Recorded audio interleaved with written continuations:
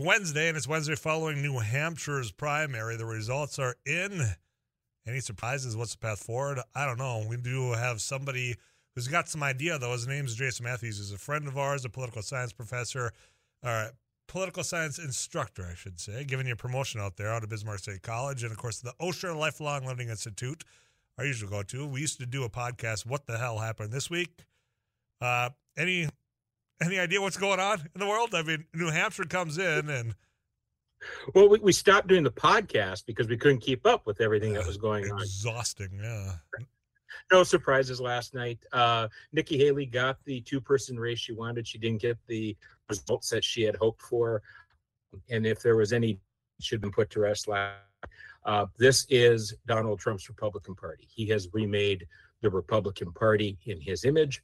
It is a populist working-class party. The party of Ronald Reagan is dead as a doornail and as extinct as a dinosaur. That transition, as you just said, though, that working class mentality, I mean, that was the Democratic Party for so long, right? Mm-hmm. I mean, the United Auto Workers Union just endorsed Joe Biden just within the last 2 hours, right? And that union base, that labor, all of that was just a shoo-in for Democrats. How'd that change? How did Donald Trump, of all people, the guy that has a golden toilet, be able to convince the workforce, that average man and woman out there, right? The one that's the, quote, forgotten men and women. How has he captivated that into the Republican Party? I think that Donald Trump has very successfully been able to capture the imagination of a significant segment of the working class population, because he is, to many of them, the image of what a successful rich person is. And he is at his core, a media being. He would not be where he is today if he had been a real estate developer in Chicago or Los Angeles or anywhere else other than New York, because New York is the media capital of the United States. And The Apprentice went a long ways in framing the image of Trump as a successful business person in the eyes of many. And also at the same time, the Democratic Party, going back to the 1990s, had seen itself moving more aligned with corporate interests, and then the education divide. And what really happens, the education divide, is the social issues come into play there. And working class voters are spread out evenly across the country. Professional, college-educated voters, they're concentrated in the cities and the suburbs. They're more socially liberal, more affluent, and the Democratic Party plays to that. Whereas working-class voters, lunch pail populism, they also tend to be a little bit more conservative socially.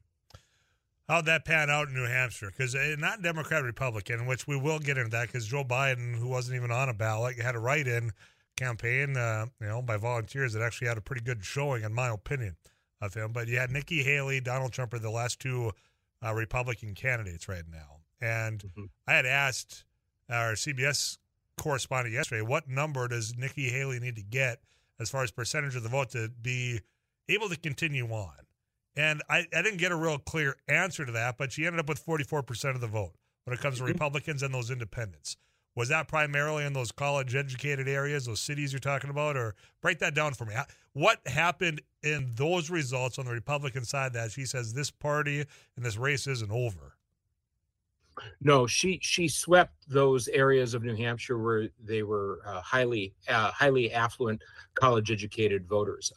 She beat Trump. I think she won 60% of the vote amongst college-educated voters. She won women. His weakness, Trump's weakness with college-educated women, was particularly pronounced last night. When you look at the exit polls, he only won 36% support amongst college-educated women. Among college graduates, he only won 39%. So Haley got 58% there. That's a danger sign. There are a lot of flashing red warning signs for Trump in Iowa and in New Hampshire. Top of mind for me, looking at that, is his weakness amongst moderates and independents, because he is keeping his base. He has that Republican base. They're not going anywhere for him, but he's not bringing over any moderates or independents. And there's a misconception about Trump 2016 that I want to clear up here. A lot of people think that Trump was the candidate of conservatives in 2016. He actually won these contests by winning over moderate, self-described moderate Republicans, because the conservatives are going over with Ted Cruz.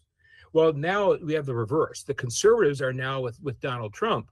But the problem for him is that the moderates and independents are those swing voters that are going to decide the election in November. And right now, they're not with him. That's what, when you say the warning signs, you're talking about the general, because, I mean, this is Donald Trump's party. Yeah, I mean, it shows it. What percentage would you give Nikki Haley doing a long-term upset? I mean, 0? There isn't one. There's not a path, right? There's no path for her. She can, I mean, we have some time now between last night and when South Carolina votes. She can go down there. She can make it a slugfest. She can stay in the race and warn Republicans about the dangers of Donald Trump. You can nominate this guy, and then what happens if he goes to trial and then he's convicted in November? She can be the last person standing, or she can just follow the path of all the other Republican candidates, and that is get out and endorse him and move on. And it's a difficult choice for her, because she clearly, the frustrating thing if you're Nikki Haley is, if you look at every poll and every metric, if she were the Republican nominee, she'd win the presidency. Mm-hmm. Right. And that's going back to this now being their party. We were told the last election and the election before, there's this red wave coming. Look out. And it didn't happen. Right. And now you're looking, everyone's, okay, these signs are there. Joe Biden, there's no way. And yet you see, yes, dominating in the Republican primaries and caucuses, but he's not exactly looking like that big, strong candidate necessarily in a general election. We're talking about independents. I mean, how many of those Haley voters yesterday alone said there is no way, 0 chance I vote for Donald Trump in November? I mean, that doesn't necessarily mean they go, Joe Biden might be a third-party candidate if we get there, which is a whole other topic of conversation. Or they don't vote. Well, there's that as well. So, I mean, all those signs right there alone shows that all the hype about this big, strong candidacy coming from Donald Trump, are you buying it? I'm not, because the danger here for Trump is now the race is over. And we can talk about this at another time, the insanity of the way in which we pick our presidents. This primary process is ridiculous. January 24th, and we already know who the nominees are, and we don't vote till November 4th. This is an insane system. But be that as it may, I think he is a far weaker candidate than he was in 2016 or 2020. I think that, he's going to hold his base. But I keep coming back and I look at the math. And we'll talk about Joe Biden in a moment and the issues and challenges he faces. But if you didn't vote for Trump in 16 and you didn't vote for him in 20, what's going to move you to vote for him in 24? I haven't found a voter who says, I haven't voted for him twice before, but, think about voting for him now. We can find, and we see it in the data, many voters who voted for him twice before who are saying never again. And that's the danger for Trump. And then if you look at Trump in his performance in the rallies, and that's his comfort zone, because he has not gone on the debate stage with any of the Republican candidates.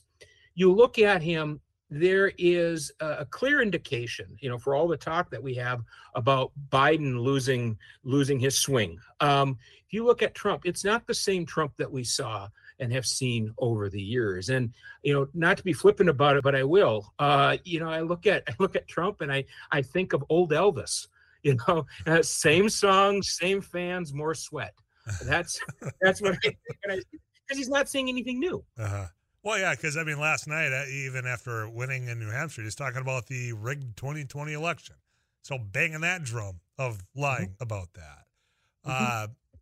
So I want to take a step back, because there's a couple of threads I get from listeners here. One is what you just pointed out. Voted for him the first time, the second time, absolutely will not the next time.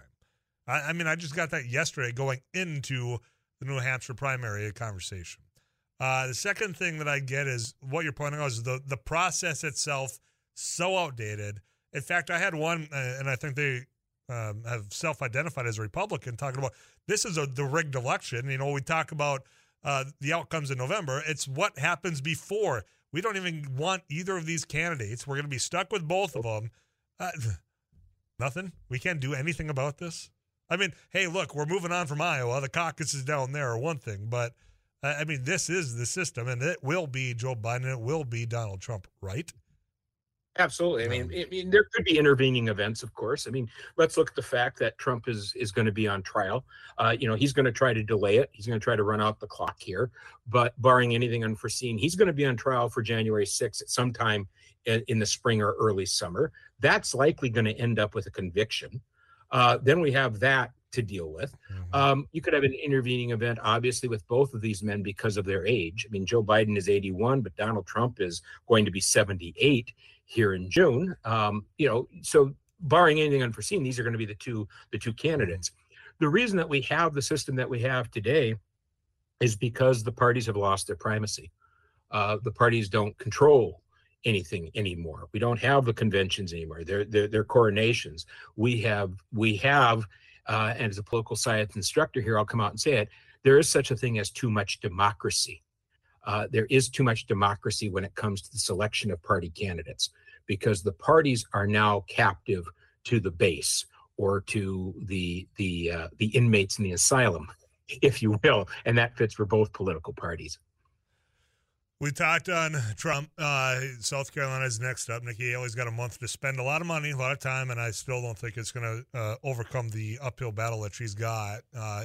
Maybe make some headway. And I do think, as you pointed out, the pointing out from people like Nikki Haley on that side, saying, look, he's lost a step, has been effective. That has been used by every Republican against Joe Biden.